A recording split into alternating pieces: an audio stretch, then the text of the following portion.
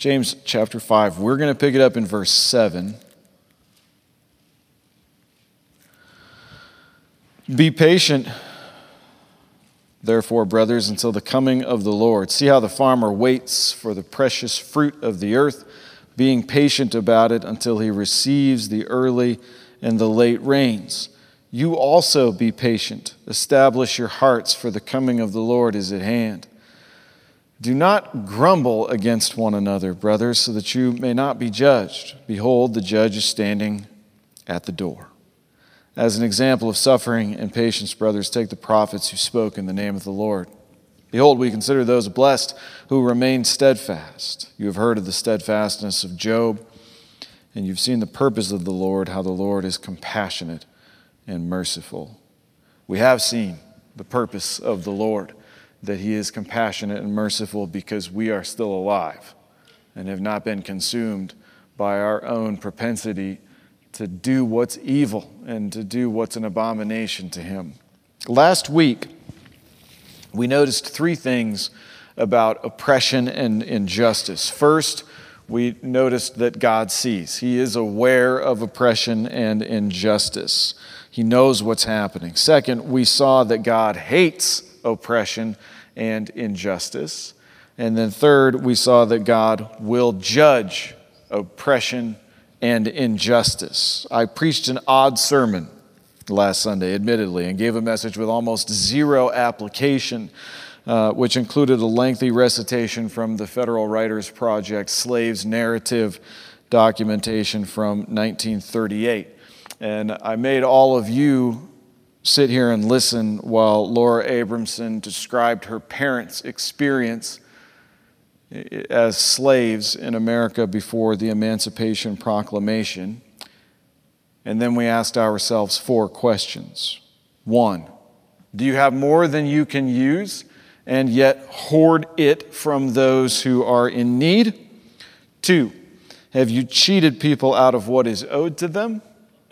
3, have you observed oppression and injustice with indifference? And I resisted the urge to make application to this because it's so exclusive and pointed last week, but I've just been overcome this time. I can't refuse it again.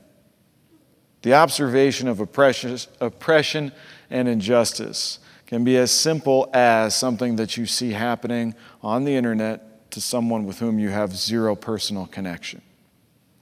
If you watch with glee as somebody else suffers or is in some way injured, then the answer to this question would be yes. Have you observed oppression or injustice with indifference? So that goes mainly to our younger people.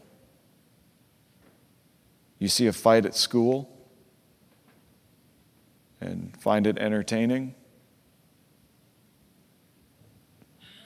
4th, have you condemned, slandered, or murdered the innocent? I swear there's somebody backstage walking around. It's creeping me out. If anybody dives out with a gun, just do this. I'll tuck and roll down the front here. Have you condemned, slandered, or murdered the innocent? So we asked those 4 questions, and then I challenged you, well, not then, but I also challenged you with the following statement. I said, Christian, you are going to have to believe me at some point when I tell you that the judgments of God in Scripture are given for your comfort.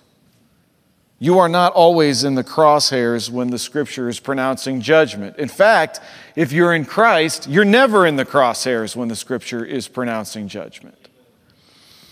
God is making a promise to his people concerning oppression and injustice to encourage us in the midst of our trials, Elise. But I said last week, we have to wait, Elise, until this week, Elise, to see what else God has to say about injustice. Well, that's not Elise. So that's what's before us today. 3 points coming your way if you are a note taker. Ready? Unrealistic expectations fuel doubt, discouragement, and anxiety. Unrealistic expectations fuel doubt, discouragement, and anxiety. 2, The realistic expectation set by Scripture is not that our lives will be easy. 3, we must not, as a church, grumble against one another. Now, these things seem unconnected, but bear with me as we make our way through this passage. First, you already have this written down if you're a note taker, unrealistic expectations fuel discouragement, doubt, and anxiety. Luke chapter 24.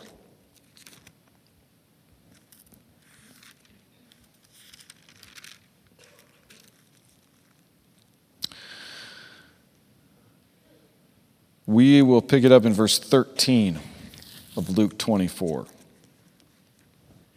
That very day, 2 of them were walking to a village named Emmaus, about 7 miles from Jerusalem. They were talking with each other about all these things that had happened. While they were talking and discussing together, Jesus himself drew near and went with them, but their eyes were kept from recognizing him. And he said to them, "What is this conversation that you are holding with each other as you walk?" And they stood still, looking sad. Then one of them, named Cleopas, answered him, "Are you the only visitor to Jerusalem who does not know the things that have happened there in these days?" And he said to them, "What things?" And they said to him, "Concerning Jesus of Nazareth, a man who was a prophet, mighty in deed and word before God and all the people, and how our chief priests and rulers delivered him up to be condemned to death and crucified him. But we had hoped that he was the one to redeem Israel. Yes, and besides all this, it is now the 3rd day since these things happened." So what's going on here? Why are these disciples depressed? Key verse here is 21. We had hoped that he was the one to redeem Israel. Well, here's the thing about that, Cleopas and unnamed disciple. He is the one to redeem Israel. And he's doing it even as they speak to him. But the expectation that they had was not realistic.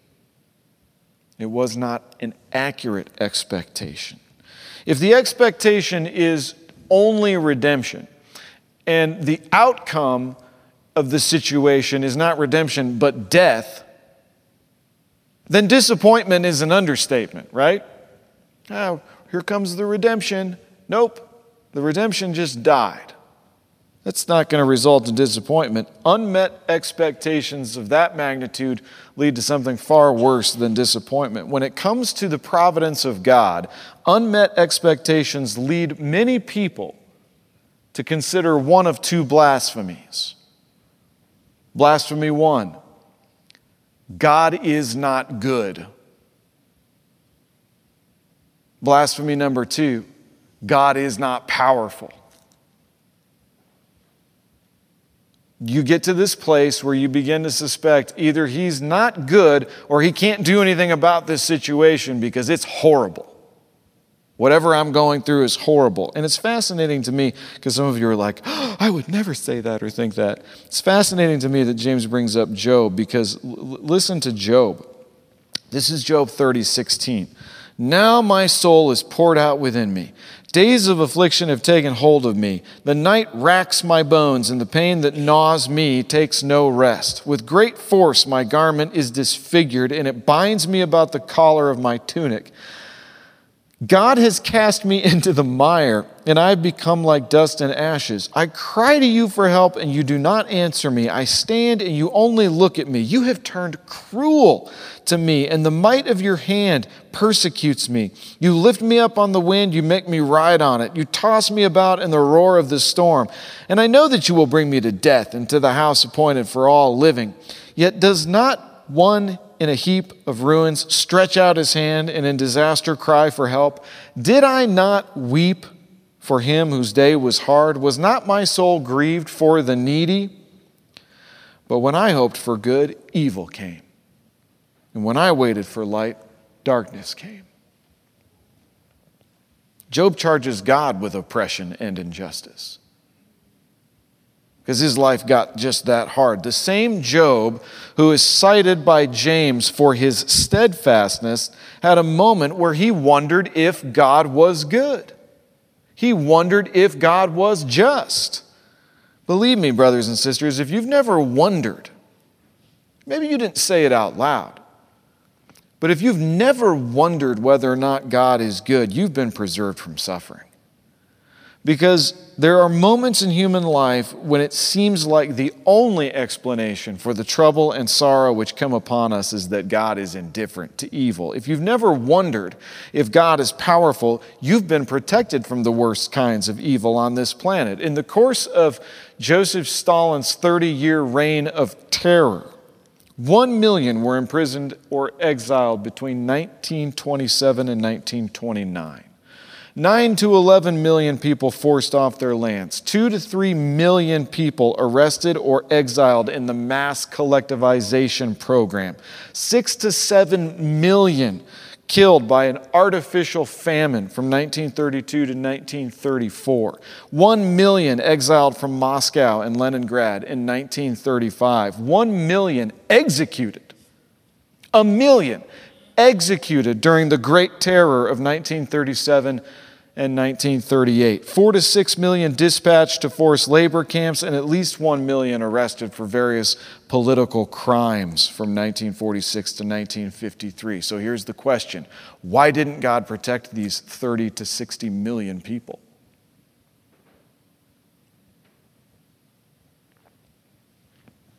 In the 4 years Pol Pot ruled Cambodia, 1.7 to 2.2 million people died from forced labor, starvation, disease, torture, or execution. How many were terminated in Hitler's diabolical concentration camps? 6 million seems to be the number that everybody's landed on. The horror show of human history is actually almost a little too much for a Sunday morning.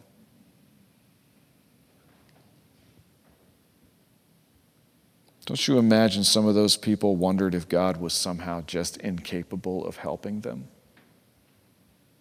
When you are separated from your kids and herded into a gas chamber and choking on the air, don't you wonder if God cares?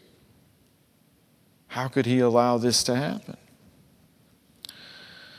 I assure you they did wonder. We have their diaries and testimonies. And anyway, all right, so how does this relate to James 5? Well, what's the expectation set by James 5, 1 through 6 that we covered last week?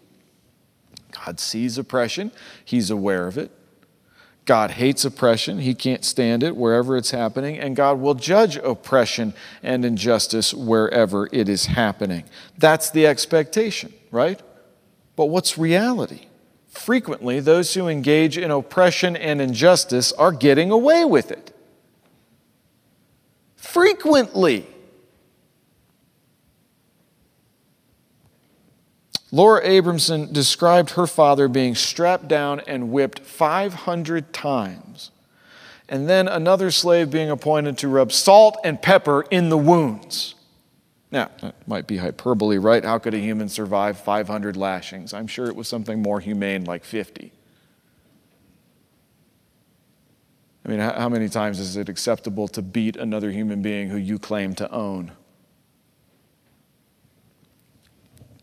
What's the acceptable number? Well, it doesn't matter, right, if it's 1 or 500, because lightning did not strike the one who was wielding the whip. It was allowed to happen. Nobody stopped Pol Pot after the first 1,000 deaths. Nobody stopped Hitler after the first 100,000 Jews had starved to death. And nobody stopped Stalin after the first 1,000,000 that he killed. So what are we to conclude? What if my house gets vacuumed up by a tornado?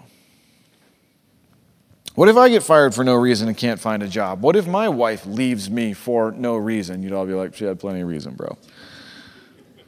But from my perspective, right? What if my family gets plowed into by a drunk driver and maimed or paralyzed or killed? What if my house burns down? What if my spouse dies? What if my kid gets cancer? What if I'm watching my child suffer and can't do anything to help them? Yeah, we've all seen these things happen. They play out in the news or in our lives with somebody to whom we're connected regularly. If it hasn't happened to you, then you get to sit on the high throne of judgment above the rest of us who have sometimes wondered if God is good or if God is powerful. Because when you're in the midst of that level of human sorrow, it's very easy to believe He either doesn't care or He can't do anything. Promises of prosperity, health, and popularity start to sound extremely ridiculous when you have multiple connective tissue disorder and your organs are failing, or your wife's are.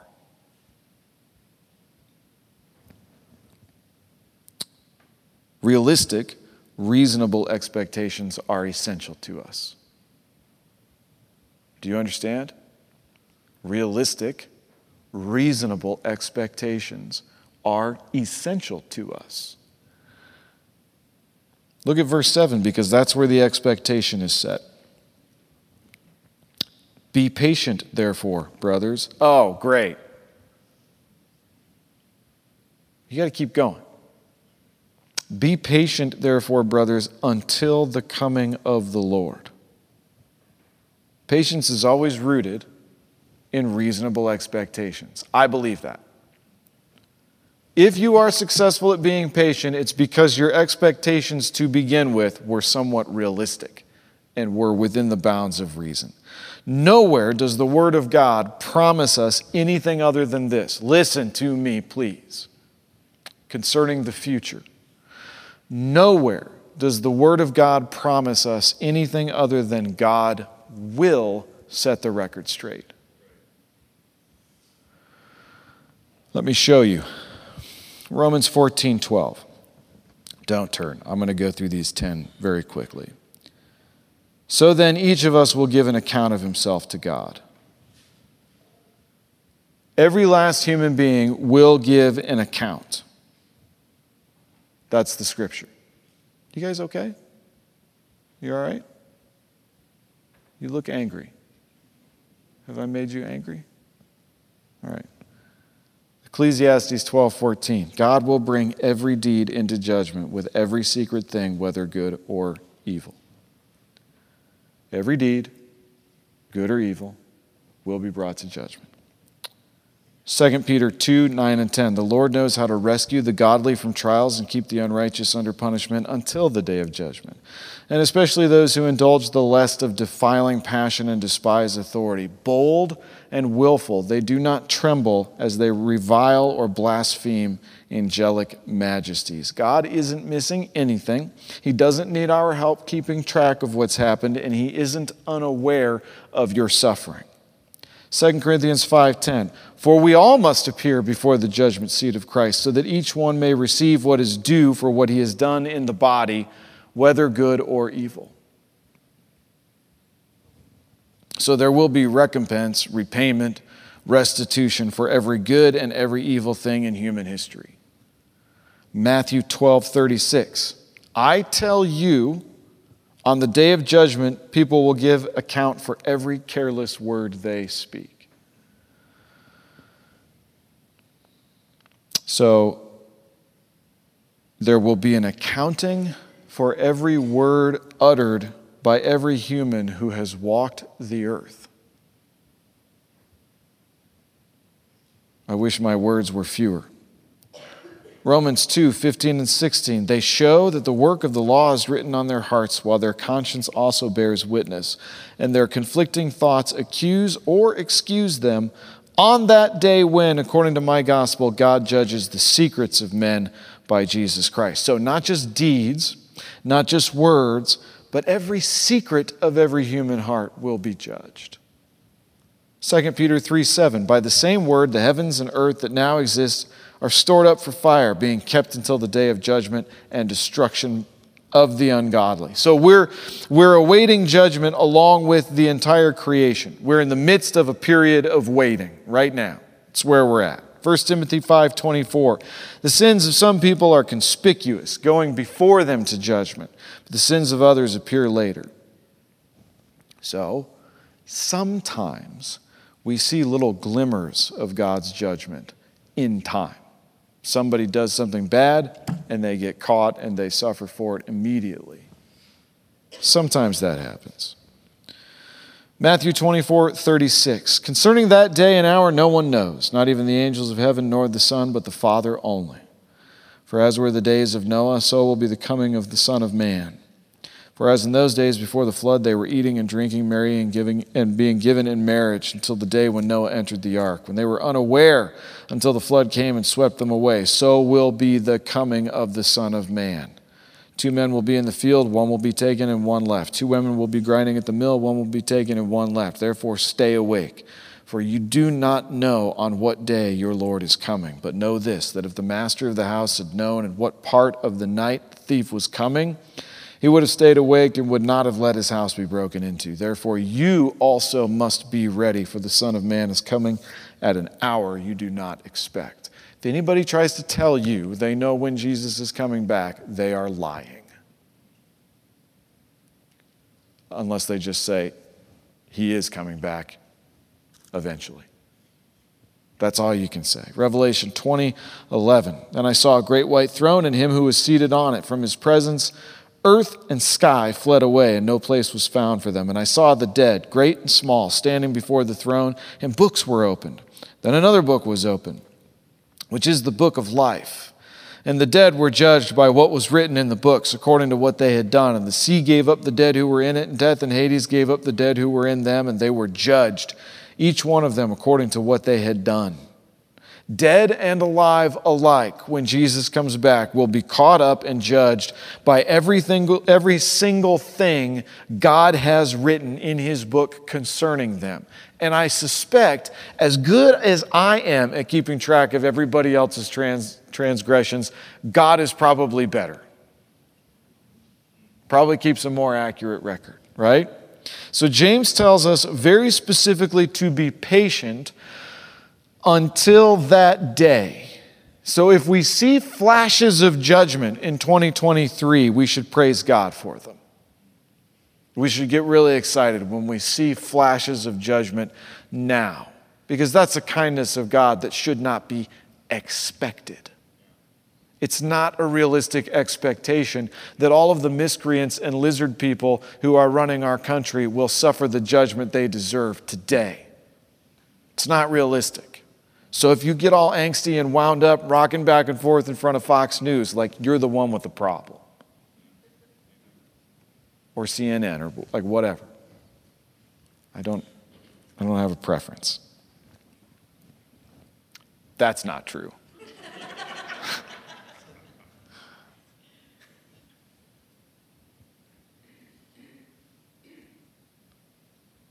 If we see no flashes of judgment day by day and begin to get discouraged by the oppression and injustice we see happening in our culture, we need to remember this.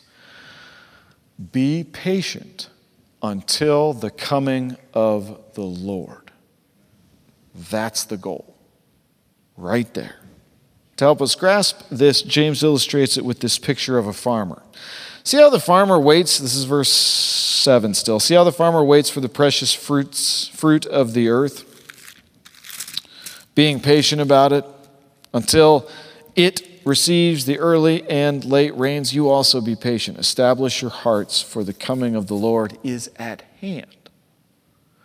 All right. One of my favorite things is when textual scholars, people who are experts at the biblical languages, explain to people like me who are experts at the gospel, the application of the gospel is what I mean to say, to my own sinful, wicked heart. When textual scholars let me know that the apostles and pillars of the church were too dumb to understand that Jesus wasn't coming back in a couple of weeks. In spite of the fact that if you take the scripture as a whole, wasn't it Peter that said something about the prophets of old wrote things for our benefit? Didn't he say that? And isn't it within the realm of possibility that the apostles of old now wrote things for our benefit?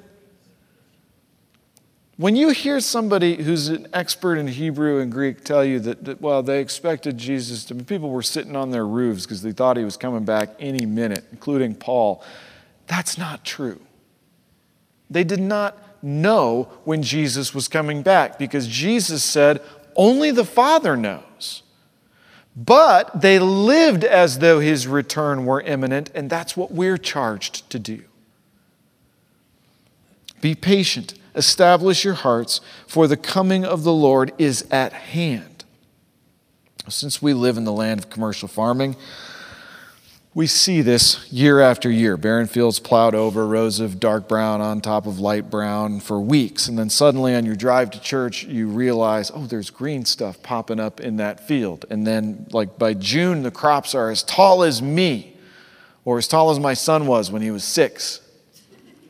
By August, they're waving in the wind, filled with corn cobs. We're accustomed to seeing it, right? We know that it will happen. Most of us have planted gardens, flower gardens or vegetable gardens or fruit gardens. And so we know these things take time. So James lays it out in those terms, like the farmer who puts a seed in the ground and then waits patiently. And then the rains come, and lo and behold, it bears fruit. Imagine you plant a seed in your starter pot. And 2 days later, you look in there and there's nothing. So you dig the seed up and you inspect it. And you're like, looks the same. And you stick it back in and wait a couple of days, still nothing. So you pull it out, look at it, looks the same. Stick it back in and repeat this for eternity. That seed is never going to germinate. What do you have to do? You have to put it in the soil, water it, and be patient. If you're patient, you get results. Patience, waiting on things to unfold, yields the promised result. So this is James' instruction to us. While oppression and injustice are going on seemingly unabated, what are we supposed to do? Rant and rave and write Facebook posts about the corrupt leftists and what a liar the CDC is. That's not what it says. Establish your heart. Be patient, for the day of the Lord is coming. Expect this. Rest in this. Tell yourself this truth often. Establish your heart in the soil of God's promises. Psalm 73 should be well known to all of you. Truly God is good to Israel, to those who are pure in heart. But as for me, my feet had almost stumbled, my steps had nearly slipped, for I was envious of the arrogant when I saw the prosperity of the wicked. For they have no pangs until death, their bodies are fat and sleek. They are not in trouble as others are. They are not stricken like the rest of mankind. Therefore, pride is their necklace. In case you tuned out, he's talking about people who are oppressors and unjust. That's who the psalmist is saying. He's talking about people who do oppression and injustice. They're not in trouble as others are. People that do this evil are not stricken like the rest of mankind.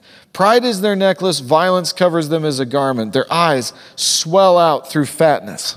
Their hearts overflow with evil and folly. They scoff and speak with malice. Loftily, they threaten oppression. They set their mouths against the heavens, and their tongue struts through the earth. Therefore, his people turn back to them and find no fault in them. And then they say, how can God know? I'm getting away with it. God doesn't know because I'm getting away with it. Is there knowledge in the Most High? Behold, these are the wicked, always at ease. They increase in riches. All in vain have I kept my heart clean and washed my hands in innocence. For all the day long I have been stricken and rebuked every morning. That's us. Yeah, what's the point? Why am I diligently guarding my heart from evil? If I had said, I will speak thus, I would have betrayed the generation of your children. Then when I thought how to understand this, when I thought how to understand the difference between the oppressors who live fat and happy and wealthy because they're ripping everybody off, the difference between them and the church, which is puny and a remnant and kind of sad, and we're struggling with anxiety and depression, and most of us probably need therapy because we have like personality disorders. When I compare those two things, I go, this doesn't make a lot of sense because the gospel says that I'm supposed to be healthy and wealthy and popular. But that's not what the gospel says. And a wrong expectation will yield all kinds of wrong-headed ideas about what God wants from His church and for His church and what we should expect as a result. So the psalmist says, when I pondered to understand this, it was a wearisome task until I put foot into the sanctuary of God, and then I beheld their end. What happens to the unrepentant, unregenerate? What happens to the one who spends his whole life oppressing and doing injustice? How does it end for them? Well, they're going to die. I mean, for sure that's going to happen. But then there's a thing that's going to happen that we can't see yet, which is they're going to stand before the judgment seat of God. And believe me when I tell you this, take the worst bureaucrat at the whatever government agency right now that's visiting the most evil on this country. I mean, it would have to be the IRS, right? Take the worst one of them, and if you could, wrap a chain around them and drag them up to the precipice of hell and throw them in. You would not be able to do it because what that's like is so destructive and horrifying that your hand would be stayed, yet God is going to. He's going to equip them with a body capable of suffering forever. And then that's exactly what they're going to do. Suffer forever. I beheld their end. How they are destroyed in a moment, swept away utterly by terrors, like a dream when one awakes. O Lord, when you arouse yourself, you despise them as phantoms. Laura Abramson put it this way: the Lord puts up with such wrongdoings, and then He comes and rectifies it. He does it that very way. That's what she said. And we should say the same thing about God's judgments when they aren't poured out quickly enough for us. And we wonder, is God good? Is God powerful? Oh, He's good. And oh, He's powerful. And His day is coming. We have to be patient. One sure way we know we are not in the crosshairs of God's judgment. Verse 9. Do not grumble against one another, brothers, so that you may not be judged. Behold, the judge is standing at the door. So we're right back to the use of the tongue. I've driven home before. Church was me. I've done that. Since we've been here, folks, I'm not talking about I'm talking about in the last 18 months. So-and-so was... Don't grumble against one another, brothers, so you may not be judged. Behold, the judge is standing at the door. Don't do this. The word is stenazo, moaning, sighing, complaining, groaning. And these things just can have no place among the fellowship of Springfield Baptist Church. Think this through with me. When you grumble against a brother or a sister, what are you saying? They did something. Okay, all right. That's not grumbling. An acknowledgement that something happened is not grumbling. Grumbling is when you hear your parents arguing in the bedroom. That's grumbling, right? You know they're talking about you or your brother who might be a pothead. That's grumbling. What you're doing when you do that with a brother or a sister, you're not doing it to them. Like if I have my problems with Jonah, I'm not grumbling to Jonah about Jonah. That's not what the Word of God suggests. Who am I talking to if I have a problem with Jonah? Well, Jonah's not in the car on the way home from church, is he? So who am I talking to? Whoever's with me. Or I call up somebody.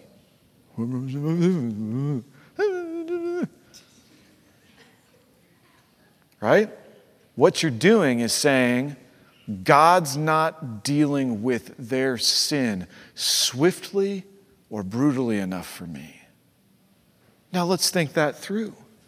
If that's a brother or sister, that means their sin was dealt with in the person and work of Jesus Christ. So if what's happening to them is insufficient for you, what do you want? Do you want Jesus to go back on the cross and suffer some more? No. No, we don't want that. Well, then don't grumble against one another. Of course, we're going to offend one another, but our differences should never rise to the level of the differences we have with those who oppress and commit injustice. Amen? Let's never, as a church, treat one another as unjust oppressors. The Bible gives clear means to deal with wickedness when it's going on in the midst of a congregation, and grumbling is nowhere listed. I'm guessing most of us have seen what happens to a church when it's got a lot of grumblers in it, right? The bonds of fellowship are broken, the battle lines get drawn, it's horrible. Furthermore, grumbling among church members is always an invitation to affliction. If you don't listen to anything else I've said this morning, listen to this, because this is for your preservation. This is for your good. Grumbling by a Christian is always an invitation for affliction. When do we start in on one another except because we have time and energy to notice one another's warts? Right? You start looking around. Look at that. Well, you wouldn't have time to do that if you were busy, right? You know how God loves to get us busy real quick? I told you all I'd been caught up in a YouTube algorithm a few months ago, which assumes that I am profoundly interested in sheep herding. I told you the story of the sheep. Like right before they shear it, they give it a bath and they throw the blanket and the hood on it, and then they cut it loose with the rest of the sheep, and they all look at it and go, "What is that?" and start running away. And then the sheep with the blanket and the hood on, it's like, "What's going on?" And it tries to stay with the other sheep, and hilarity unfolds. Well, the other thing that I've seen a lot of is these sheep dogs that herd sheep, and these videos of the shepherd giving commands with signals and sounds to the dog, and the dogs go tearing off out, 100 miles away through the field. And what happens when you cut the dog loose is the sheep tend to run together.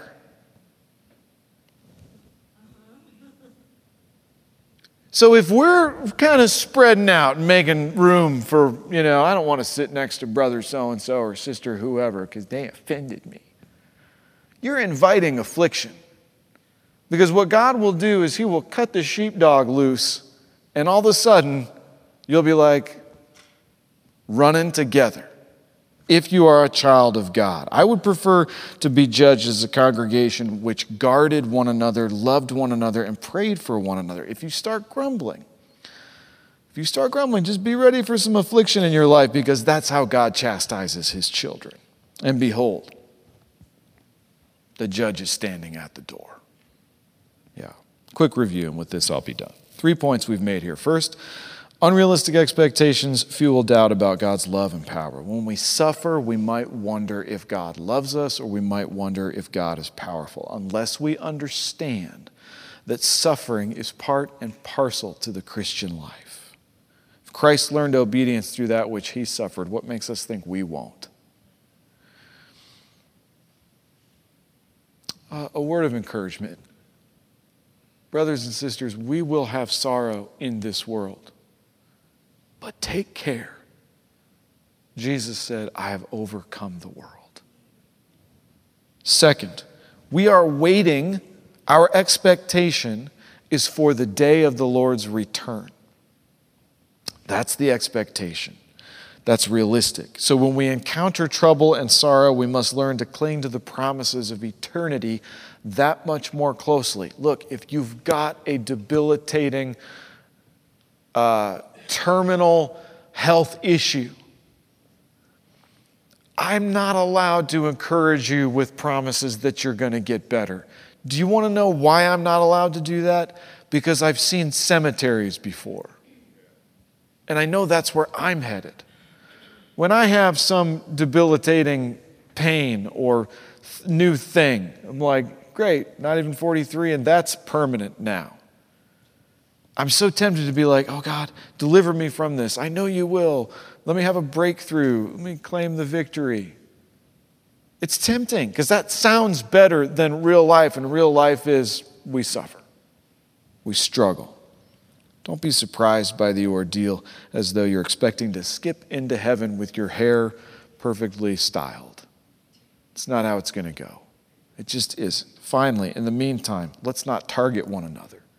Right? In the absence of sorrow and suffering, human beings have a remarkable ability to create some. And I just want to make sure we don't, as a church, engage in that by picking at each other. Because the judge is standing at the door. And how awful would it be for us if the door opened and the judge came through right as we're in the midst of running somebody down? Oof. And I know where I'm going, but I don't want to go like this. I want to go with my arms held high, worshiping. All right, let's pray together.